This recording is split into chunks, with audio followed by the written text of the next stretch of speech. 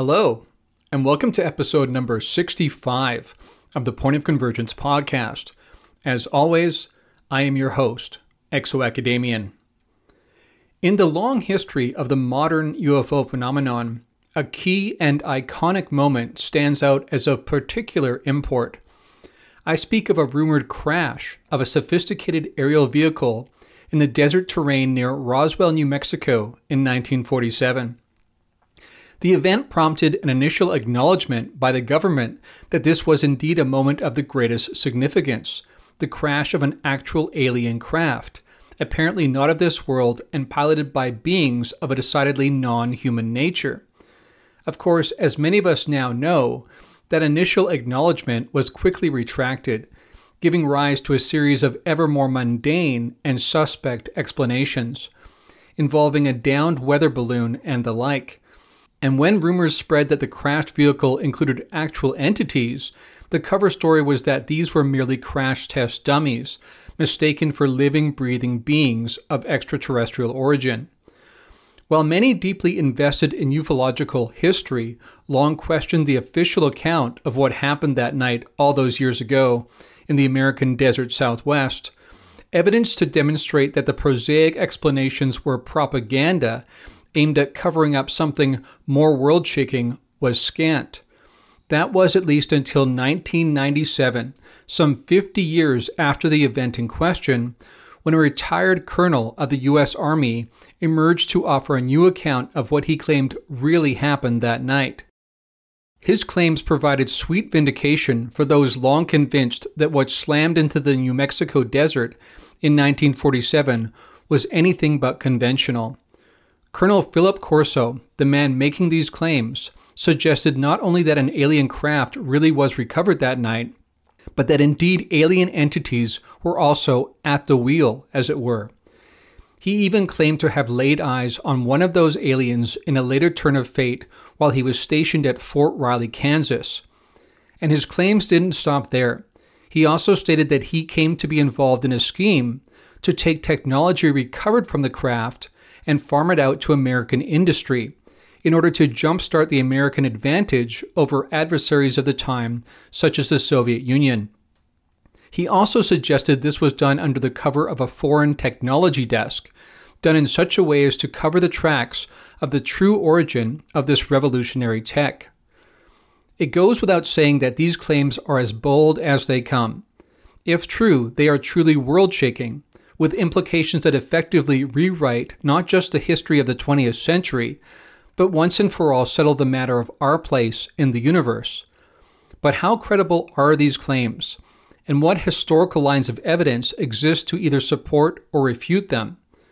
These are the very matters we'll seek to delve into in this, the 65th episode of the Point of Convergence podcast.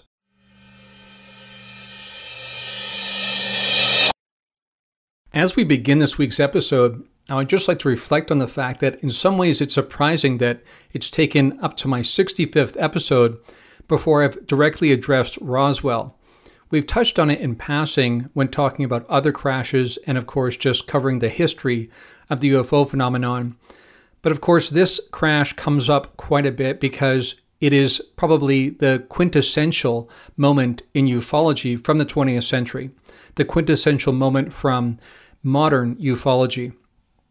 And of course, this book really brought everything to the forefront again, because while there were rumors that always emerged throughout the decades since 1947, it was when this book was released, as I said, in 1997, 50 years after the initial event, that really brought this to the fore once again, and there was heated debate around what really happened and how credible were the claims of this colonel of the U.S. Army who came forward.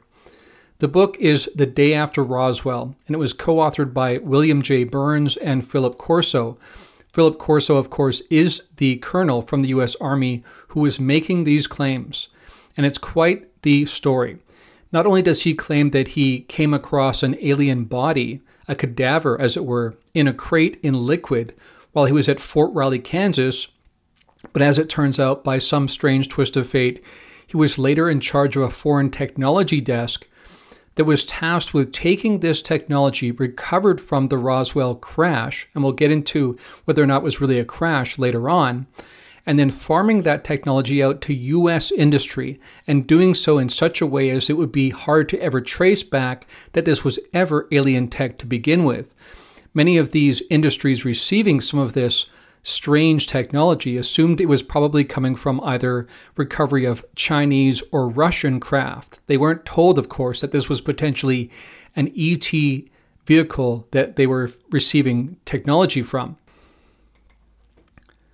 This is the publisher's description of this book, The Day After Roswell, by William J. Burns and Philip Corso. Quote, "A landmark expose firmly grounded in fact, The Day After Roswell ends the decades-old controversy surrounding the mysterious crash of an unidentified aircraft at Roswell, New Mexico in 1947. Backed by documents newly declassified through the Freedom of Information Act, Colonel Philip J. Corso, retired, a member of President Eisenhower's National Security Council and former head of the Foreign Technology Desk at the U.S. Army's Research and Development Department, has come forward to reveal his personal stewardship of alien artifacts from the Roswell crash. He tells us how he spearheaded the Army's reverse engineering project that led to today's integrated circuit chips, fiber optics, lasers, supertenacity fibers, and seeded the Roswell alien technology to giants of American industry.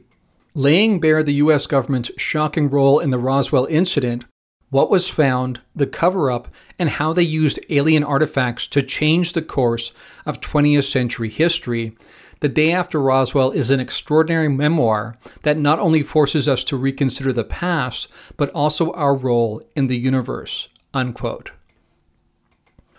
Now, as a quick aside, in preparation for this week's episode, in addition to reading the book, The Day After Roswell, I also perused a variety of interviews that Corso did over time. There are several interviews that really are gems of history that I would recommend you listen to if you get a chance. One of them is Art Bell's Dreamland radio show, as well as his interview with Corso on Coast to Coast AM. He interviewed Corso on both of those programs. In the Coast to Coast AM episode, Corso was joined by Dr. John Alexander, who we've also mentioned many times on this program. At the time, Alexander was there to support Colonel Corso and back up his claims because Alexander had done some research and had found that indeed Corso was who he said he was and was in the places he said he was in the claims he made in the book. Now, what's interesting in terms of the history here is that later Alexander came to question some of Corso's claims. But those I've talked to suggest that perhaps Alexander just didn't have the clearance he thought he did to be able to determine whether or not all of those claims were accurate. But anyway, as I say, in this interview I listened to, which you can find on podcast platforms, by the way, this classic interview on Coast to Coast AM between Art Bell and Dr. John Alexander and Philip Corso, I was reminded of an event that happened in my life sometime around the year 2000 or 2001. As it turns out, I was driving through the American Southwest, in the desert, so to speak, in the middle of the night, and I was listening to Art Bell's program. So you can imagine the scene. I'm listening to Art Bell. It's dark. I'm in the middle of nowhere in the New Mexico desert, driving in the middle of the night. And what happens next was quite shocking because over top of my car came a giant black triangle. It came up from behind me silently and suddenly was over top of me and then kept going forward. It shocked me to the nth degree, I'm sure you can imagine. As it turns out, I'm pretty sure it was a B-2 bomber of the time because we know they are housed in that area, or at least they were then. But again, I just ask you to picture the scene. You're listening to Art Bell talking about UFOs. You're in the middle of the New Mexico desert, in the middle of the night, alone, and suddenly this giant black triangle flies over you. Again, pretty sure it was a B-2 bomber, but it was a shocking incident that I will never forget. All right, enough about that little vignette from my own lifetime. Let's get back to the book, where the book goes into the actual crash at Roswell. Now we're going to pick it up at a time where radar operators were noticing these strange objects showing up on the screen, darting incredibly fast. And it says of these objects, quote, "They were pulsating. It was the only way you could describe it. glowing more intensely and then dimly as tremendous thunderstorms broke out over the desert. Steve Arnold, posted to the Roswell Airfield Control Tower that evening, had never seen a blip behave like this as it darted across the screen between sweeps at speeds over 1,000 miles an hour. All the while it was pulsating, throbbing almost, until, while the skies over the base exploded in a biblical display of thunder and lightning, it arced to the lower left-hand quadrant of the screen, seemed to disappear for a moment, then exploded in a brilliant white fluorescence and evaporated right before his very eyes. The screen was clear, the blips were gone, and as controllers looked around at each other and at the CAIC officers in the room, the same thought arose in all their minds. An object, whatever it was, had crashed. The military response was put into motion within seconds. This was a national security issue. Jump on that thing in the desert and bring it back before anyone else could find it." Unquote. Moving forward in the book a little bit, quote, "It was still dark when, from another direction, Steve Arnold, riding shotgun in one of the staff cars in the convoy of recovery vehicles from the 509th, reached the crash site first.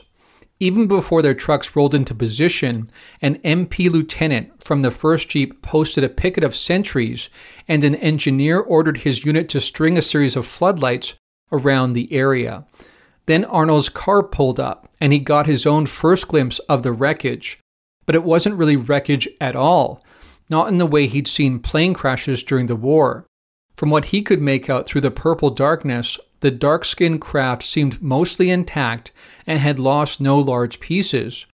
Sure, there were bits and pieces of debris all over the area, but the aircraft itself hadn't broken apart on impact the way a normal airplane would, and the whole scene was still shrouded in darkness. Now I'm going to jump again ahead a little bit further into the book, when actually the scene is fully illuminated. Quote, "In the stark light of the military searchlights, Arnold saw the entire landscape of the crash. He thought it looked more like a crash landing because the craft was intact, except for a split seam running lengthwise along the side and the steep 45+ degree angle of the craft's incline. He assumed it was a craft, even though it was like no airplane he'd ever seen. It was small, but it looked more like the flying wing shape of an old Curtiss than an ellipse or a saucer. And it had 2 tail fins on the top sides of the delta's feet that pointed up and out. He angled himself as close to the split seam of the craft as he could get without stepping in front of the workers in hazardous material suits who were checking the site for radiation. And that was when he saw them in the shadow, little dark gray figures, maybe 4.5 feet in length, sprawled across the ground. Are those people?" Arnold heard someone say as medics rushed up with stretchers to the knife-like laceration along the side of the craft through which the bodies had either crawled or tumbled. Arnold looked around the perimeter of light and saw another figure, motionless but menacing nevertheless, and another leaning against a small rise in the desert sand. There was a 5th figure near the opening of the craft. As radiation technicians gave all clear and medics ran to the bodies with stretchers, Arnold sneaked a look through the rip in the aircraft and stared out through the top. Jehoshaphat! It looked like the sun was already up. Just to make sure, Steve Arnold looked around the outside again, and sure enough, it was still too dark to call it daylight. But through the top of the craft, as if he were looking through a lens, Arnold could see an eerie stream of light. Not daylight or lamplight, but light nevertheless. He'd never seen anything like that before and thought that maybe this was a weapon the Russians or somebody else had developed. The scene at the crash site was a microcosm of chaos. Technicians with specific tasks such as medics, hazardous material sweepers, signal men, and radio operators, and sentries were carrying out their jobs as methodically and unthinkingly as if they were Emperor Ming's brainwashed furnace-stoking zombies from the Flash Gordon serials. But everyone else, including the officers, were simply awestruck. They'd never seen anything like this before, and they stood there, overpowered, it seemed, by simply a general sense of amazement that would not let them out of its grip. "Hey, this one's alive," Arnold heard, and turned around to see one of the little figures struggling on the ground. With the rest of the medics, he ran over to it and watched as it shuddered and made a crying sound that echoed not in the air, but in his brain. He heard nothing through his ears but felt an overwhelming sense of sadness as the little figure convulsed on the ground, its oversized egg-shaped skull flipping from side to side as if it was trying to gasp for something to breathe." Unquote. Okay, so let's step back for a moment and reflect on what we just read. Number one, we should acknowledge that obviously Philip Corso wasn't on hand that day. This is not his account. Obviously, he is putting together other people's accounts to give us this description of the actual crash site and what people were experiencing as they saw these apparently gray aliens crawling out of the craft close to death.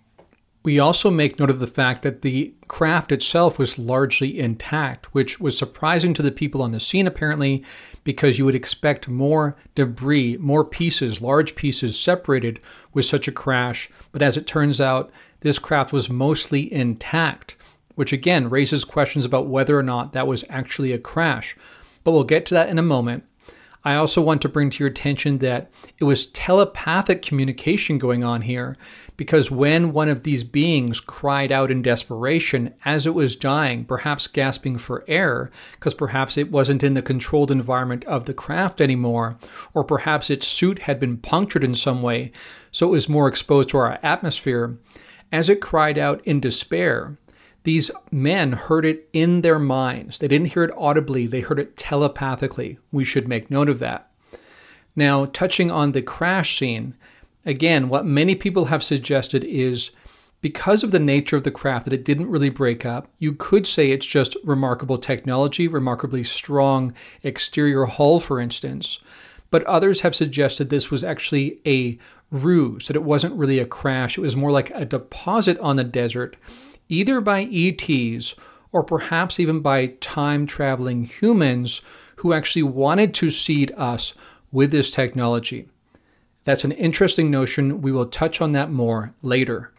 But by the way, perhaps you're thinking, well, if this was a ruse, if this was really not a crash, but more of a deposit meant to change our timeline or to change our history by ETs, why would they sacrifice some of their own? Because clearly these beings seem to be in some sort of distress. Well, as we go on in the book, we find that even Corso suggests these may have been a kind of advanced amalgam of biology and AI, engineered biological beings, but still AI, that were actually seamlessly involved with the craft itself, that also was a kind of seamless amalgam of technology and biology. Yes, even the craft itself, according to some accounts, was alive in some way and actually changed color the way you might expect flesh to when it died, so to speak, on the desert floor. And by the way, those kind of accounts sound more realistic to me. That's what I would expect of an ET craft, because you would expect the technology to be significantly beyond ours. And so when I hear about these kinds of notions, rather than just your standard metallic craft, nuts and bolts and rivets and whatnot, that sounds compelling to me. We should note that some people reported this at the scene. And by the way, as we go through the different claims that Corso makes and the different elements of the story that are reported, it's worth noting what your initial response is to different elements. Does it make you feel like this story is more realistic, more likely to have happened the way that Corso is describing, or less likely? Does it make the story seem more credible or not so credible? It's worth noting how that changes as you hear different elements, and to ask yourself why you are persuaded one way or another by these different elements. Again, for me, when I think of extraterrestrial craft coming from extrasolar civilizations, my sense is, as I've said before, the chances of them having technology close to our own within a few generations seems highly, highly, highly unlikely. It's almost preposterously unlikely. So when I hear cases like this, where supposedly even the craft itself is perhaps alive, and that the beings involved are not actually biological organisms like us, but some sort of advanced engineered AI that uses organic materials. And as Corso goes on to say, perhaps even some of these beings were actually part of the craft. For instance, one of the beings, he believes, was the navigation system, basically, and they worked seamlessly with the craft itself to accomplish their goal. But they weren't soulful beings. not purely biological, soulful beings as we are. Again, according to some of Corso's claims. Very interesting. Okay, enough about the crash itself. Now let's fast forward to when Corso claims he had his first encounter with this entire story personally. And as it turns out, it was when he saw a body, a cadaver of one of these aliens from the Roswell crash while he was stationed as a post-duty officer at Fort Riley, Kansas. And we'll pick it up from the book once again. He is on his duty doing his rounds when he hears one of the men he is in charge of whisper to him, quote, "Major Corso," a voice hissed out of the darkness. It had an edge of terror and excitement to it. "What the hell are you doing in there, Brownie?" I began cussing out the figure that peeked out at me from behind the door. "Have you gone off your rocker?" He was supposed to be outside the building, not hiding in a doorway. It was a breach of duty. "You don't understand, Major," he whispered again. "You have to see this." "Better be good," I said, as I walked over to where he was standing and waited for him outside the door. "Now you get out here where I can see you," I ordered. Brown popped his head out from behind the door. "You know what's in there?" he asked. Whatever was going on, I didn't want to play any games. The post-duty sheet for that night read that the veterinary building was off limits to everyone. Not even the sentries were allowed inside because whatever had been loaded in had been classified as no access. What was Brown doing on the inside? "Brownie, you know you're not supposed to be in there," I said. "Get out here and tell me what's going on." He stepped out from inside the door, and even through the shadow I could see that his face was a dead pale, just as if he'd seen a ghost. "You won't believe this," he said. "I don't believe it, and I just saw it." "What are you talking about?" I asked. Unquote. Now we're going to jump ahead to when Corso goes inside the building and finds this body. Quoting from the book again, quote, "The top was already loose. I was right. This one had just been opened. I jimmied the top back and forth, continuing to loosen the nails that had been pried up with a nail claw until I felt them come out of the wood." And now we're going to jump ahead to what he finds inside this crate that he's jimmied open. Quote, "The contents, enclosed in a thick glass container, were submerged in a thick, light blue liquid, almost as heavy as a gelling solution of diesel fuel. But the object was floating, actually suspended and not sitting on the bottom with a fluid over top, and it was soft and shiny as the underbelly of a fish. At first I thought it was a dead child they were shipping somewhere, but this was no child. It was a 4-foot, human-shaped figure with arms, bizarre-looking 4-fingered hands, I didn't see a thumb, thin legs and feet, and an oversized, incandescent light bulb-shaped head that looked like it was floating over a balloon gondola for a chin. I know I must have cringed at first, but then I had the urge to pull off the top of the liquid container and touch the pale gray skin. But I couldn't tell whether it was skin because it also looked like a very thin one-piece head-to-toe fabric covering the creature's flesh. Its eyeballs must have been rolled way back in its head because I couldn't see any pupils or iris or anything that resembled a human eye. But the eye sockets themselves were oversized and almost almond-shaped and pointed down to its tiny nose, which didn't really protrude from the skull. It was more like the tiny nose of a baby that never grew as the child grew, and it was mostly nostril. The creature's skull was overgrown to the point where all of its facial features, such as they were arranged absolutely frontally, occupying only a small circle on the lower part of the head. The protruding ears of a human were non-existent. Its cheeks had no definition, and there were no eyebrows or any indications of facial hair. The creature had only a tiny flat slit for a mouth, and it was completely closed, resembling more of a crease or indentation between the nose and the bottom of the chinless skull than a fully functioning orifice. I would find out years later how it communicated, but at that moment in Kansas, I could only stand there in shock over the clearly non-human face suspended in front of me in a semi-liquid preservative." Unquote. Okay, so once again, let's step back and reflect on what we just read. This was Corso's first encounter with anything to do with ETs personally.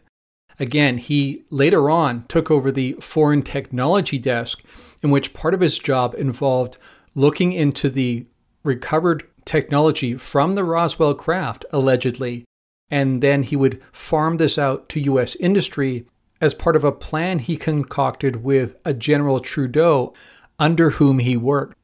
We should make the point that outside of this encounter at Fort Riley, Kansas, when he saw this body of an alien apparently, and then later taking over the foreign technology desk under General Trudeau, Corso claims he had a fairly average career, did very well, fought in World War II, ran various programs, worked at the White House for a while under Eisenhower. So it's not like his entire career was focused on aliens or ETs or UFOs.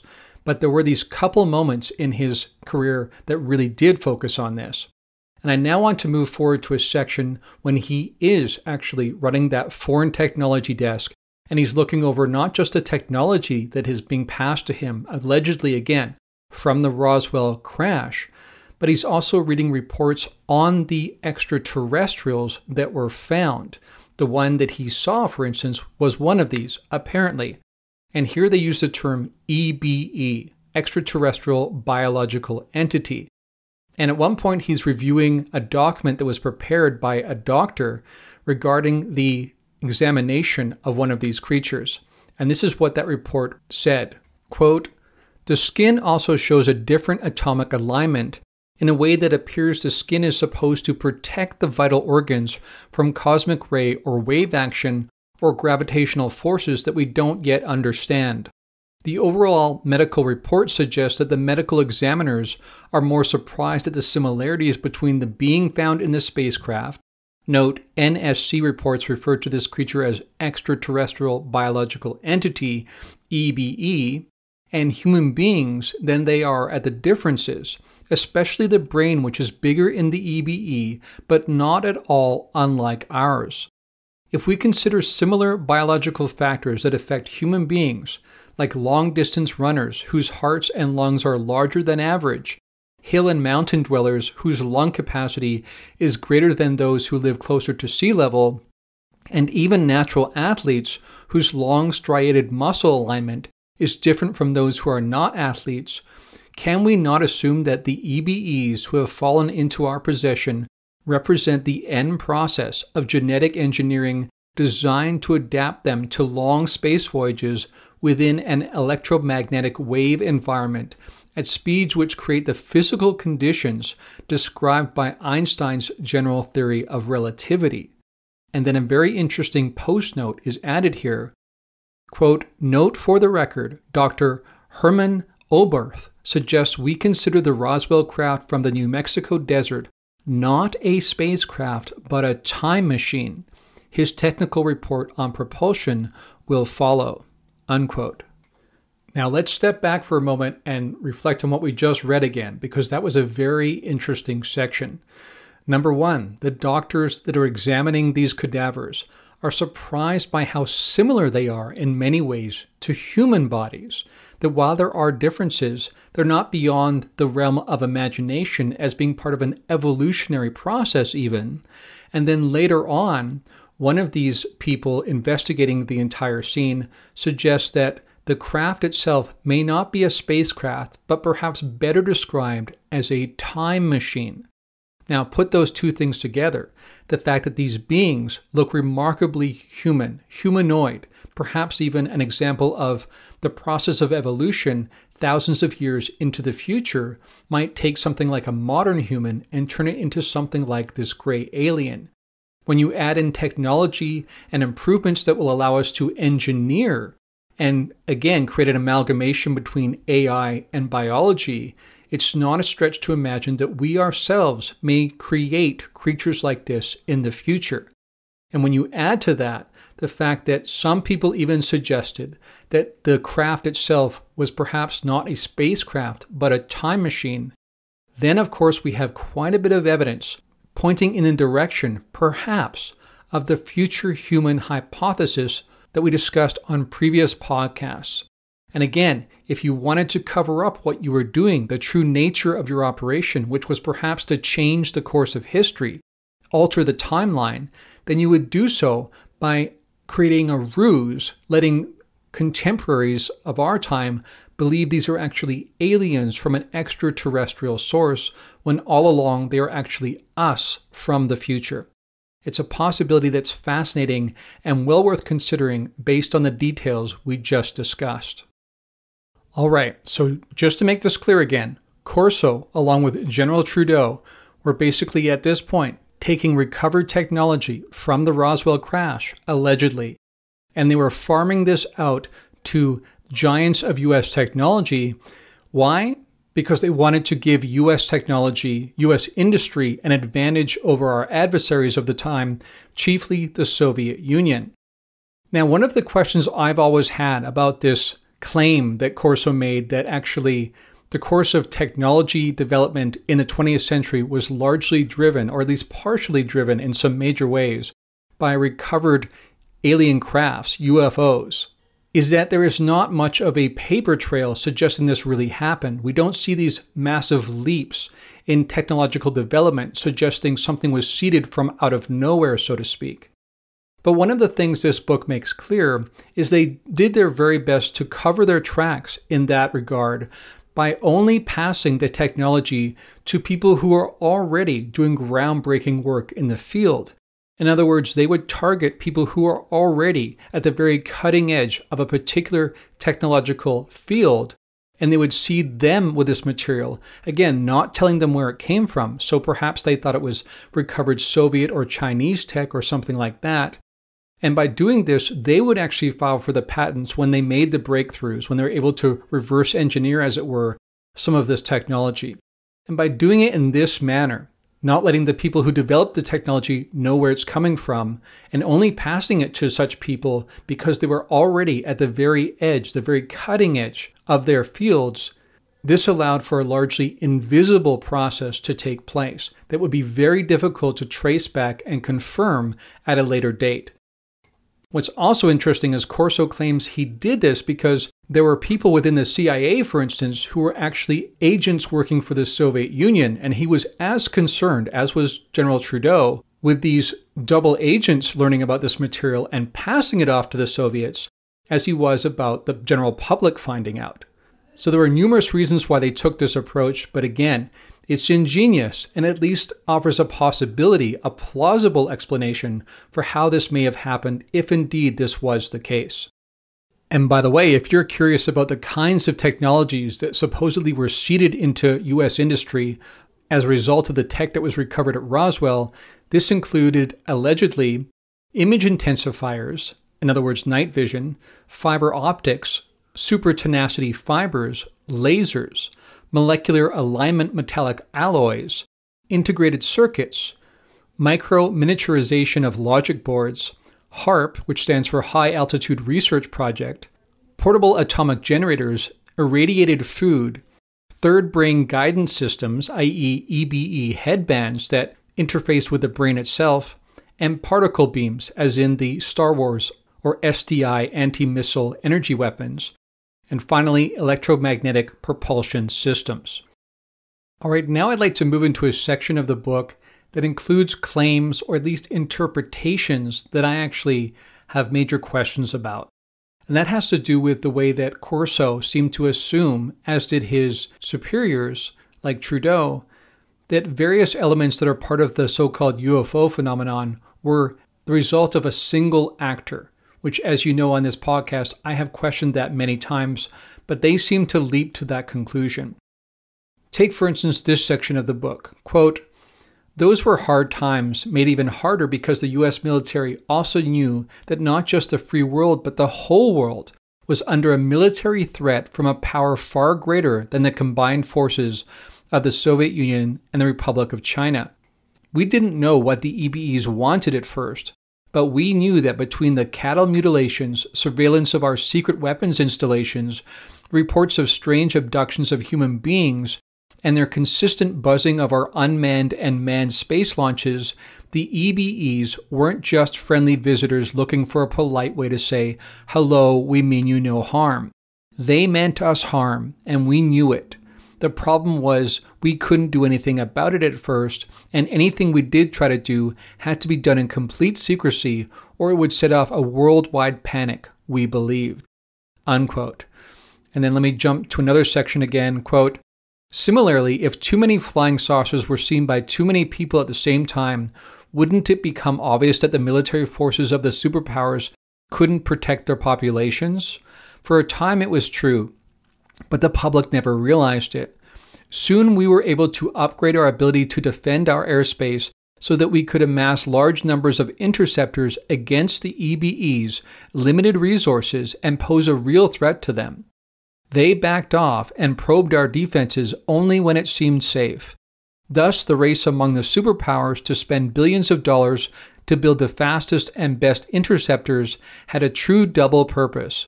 We needed all these planes because they gave the superpowers a flexible response alternative to simply obliterating themselves with guided missiles. But at the same time, both superpowers were developing the air defense technology to defend the planet against the extraterrestrials. Everybody wants the best and fastest plane, of course, so that we can outfly and outshoot the enemy we know about. But we were also defending our skies against an enemy we didn't admit to having. The second agenda was always there, and the Cold War provided the budgetary impetus the military needed. We were building aircraft to protect against flying saucers. And in a very real measure, we succeeded." Unquote. So again, if you're familiar with this podcast, you're probably not surprised that I question many of those conclusions because I question some of the assumptions upon which they're based. We do not know that a singular actor is responsible for all of the different elements we see within the so-called UFO phenomenon, which again is just a convenient catchphrase we use to describe various anomalous events that seemingly are connected to UFOs, though even that we can't always be sure of. Secondly, even when I listened to Corso talk to Art Bell pressed him for really compelling evidence suggesting these others, these so-called aliens, were actually a threat to us, that they actually meant us harm, that they were nefarious actors. And from my point of view, Corso didn't give a very good response. It wasn't very compelling whatsoever, not very convincing whatsoever. And when you add to that this notion that people like Corso had been at war, so to speak, for decades, coming out of World War II when they were fighting Germany and Japan, and then entering into the Cold War and fighting an adversary there. Corso and his contemporaries very much had a wartime mentality.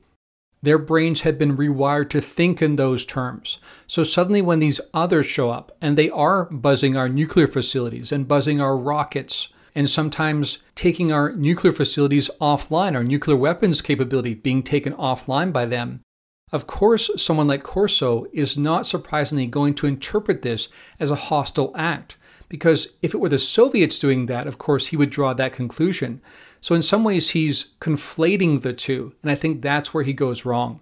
Again, it's somewhat understandable based on him being a man of his time, but I still think it's an ill-advised conclusion to draw.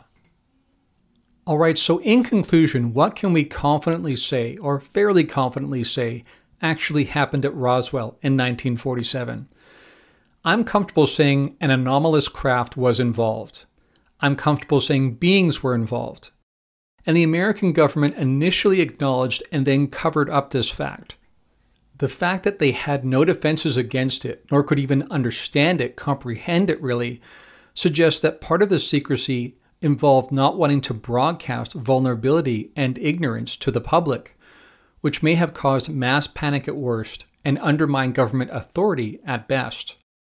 Ultimately, I draw the line between objective observation of phenomena, the craft, the beings, the telepathy, the manipulation of our nuclear technology, etc., from the interpretation of what these various elements and events therefore imply about these others' origin and their ultimate agenda. Now, without question, we owe Colonel Corso a debt of gratitude for making all of this public, for redeeming the claims of ufologists throughout the 20th century that there really was a there, that we were being visited by non-conventionally human intelligences who wielded technology that made our best efforts look a bit like children's toys in comparison.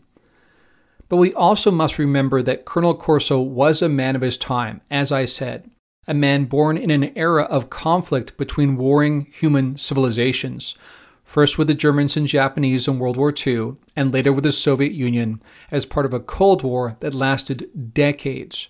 and as such he was likely prone to seeing all non-American actors and their actions as hostile, to the point where he seemed to simply ascribe to these others the very mentality of our nation-state adversaries of the time. Ultimately, it's these unquestioned assumptions and the interpretations they gave birth to that I am calling into question. But of course, Colonel Corso is not the only one guilty of this all-too-human tendency. We are a species quick to draw conclusions because at times in our history, this was necessary for our very survival. But when it comes to trying to make sense of the sheer bizarreness we see evidenced in the so-called UFO phenomenon, where very different species with entirely different biologies and histories are in play, this is a tendency we should do our very best to resist. As I frequently say, let's do our very best to objectively observe what's happening. Let's collate the data, looking for potential recurring patterns, possibly identifying the signature of different actors and agendas within the totality of the UFO phenomenon. And let's only draw firm conclusions if and when there is overwhelming evidence in the data suggesting we should do so, and never before. And on that note, we come to the close of another edition of the Point of Convergence podcast. If you'd like to support this podcast, you can do so by going to patreon.com/exoacademian. But until next time, friends, from deep within the Blue Ridge Mountains of North Carolina, this is Exoacademian, signing out.